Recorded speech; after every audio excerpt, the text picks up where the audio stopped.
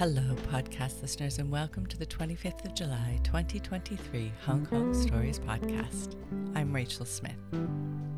Large and squeezy hugs go out to our fellow Hong Kongers both here and around the world. We hear you, Hong Kong, and we are listening.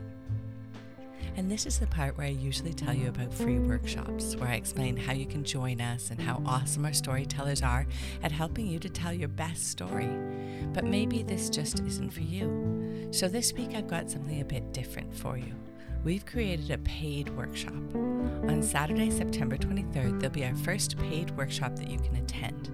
This one goes through the whole where and why of storytelling, why we do it, why it's important to exercise your storytelling muscles. The workshop is 3 hours long, and you'll have a chance to work on a story of your own during that time. Space is limited, so go to the website hongkongstories.com and book yours in now. There are also free workshops where you can bring a story and tell it to our host and get feedback on how you can make it better, all for free.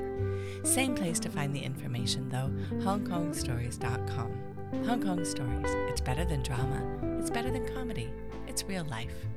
And now with the story told live on stage in February 2022 in a show that had the theme Lost in Translation. Here is Jacynth. If you've seen a Joe Coy comedy special on Netflix, pretty sure you know about this Filipino trait that we have. We like to point with our lips. So I think it comes from the Filipino word for that and there, one of the words for that and there, and that is ayun. So if you practice it, the second syllable, it kind of forces us to point our lips. So a notorious group of people that likes to use this are Filipino moms. So when my mom uses it, it kind of would frustrate me a little bit because half the time I really don't know what she's pointing at. So, when she would go to bed and she would be lying in bed and she would ask, can you get me the remote control? Like that.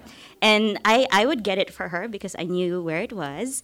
At the same time, I would also be thinking to myself, why can't you just get it on the way to the bed?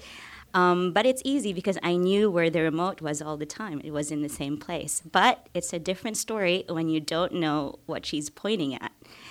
So when I was 6, I liked going to my parents' bedroom every morning, hang out at my mom's dresser, watching her put her makeup on because I always thought she was so beautiful.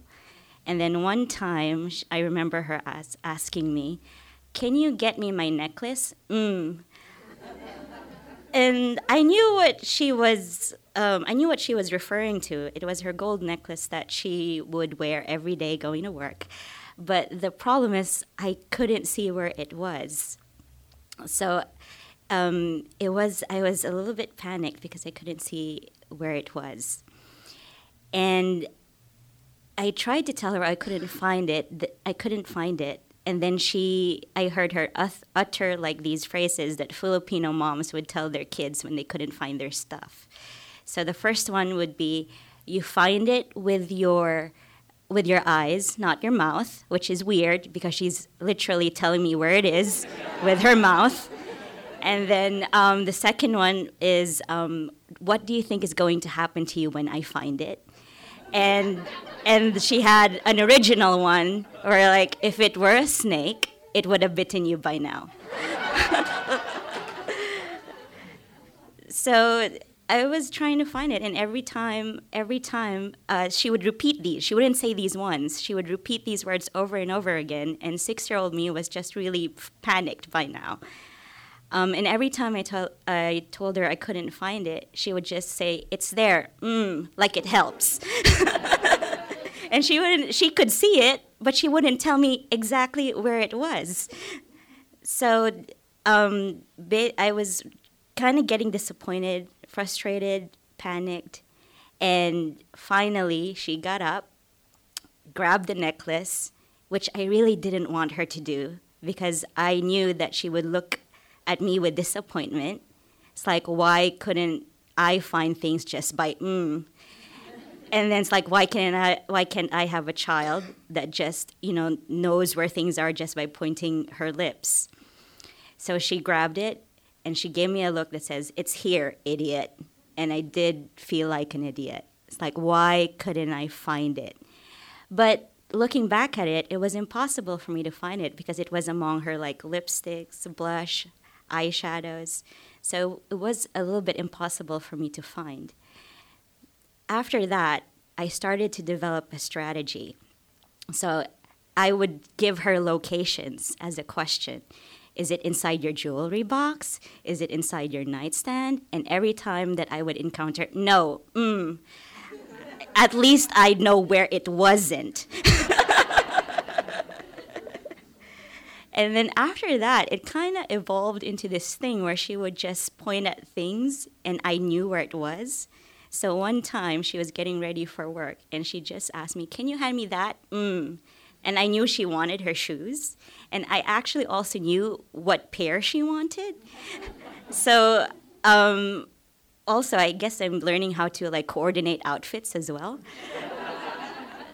So, but that took a lot of effort. It wasn't really that simple because I had to read the context, anticipate what she wanted. So I'm not an idiot after all. But like honestly, like that trait, even though I find it frustrating, I always thought it was normal because all the moms around me did it.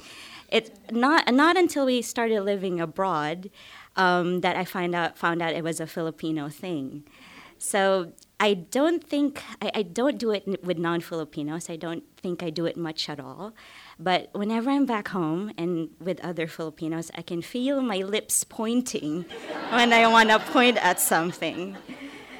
So if ever you find yourself in the Philippines and you're asking for directions and people started pointing their lips at you, get over yourself. They're not trying to kiss you. They just want to tell you where the nearest Starbucks is. Thank you very much.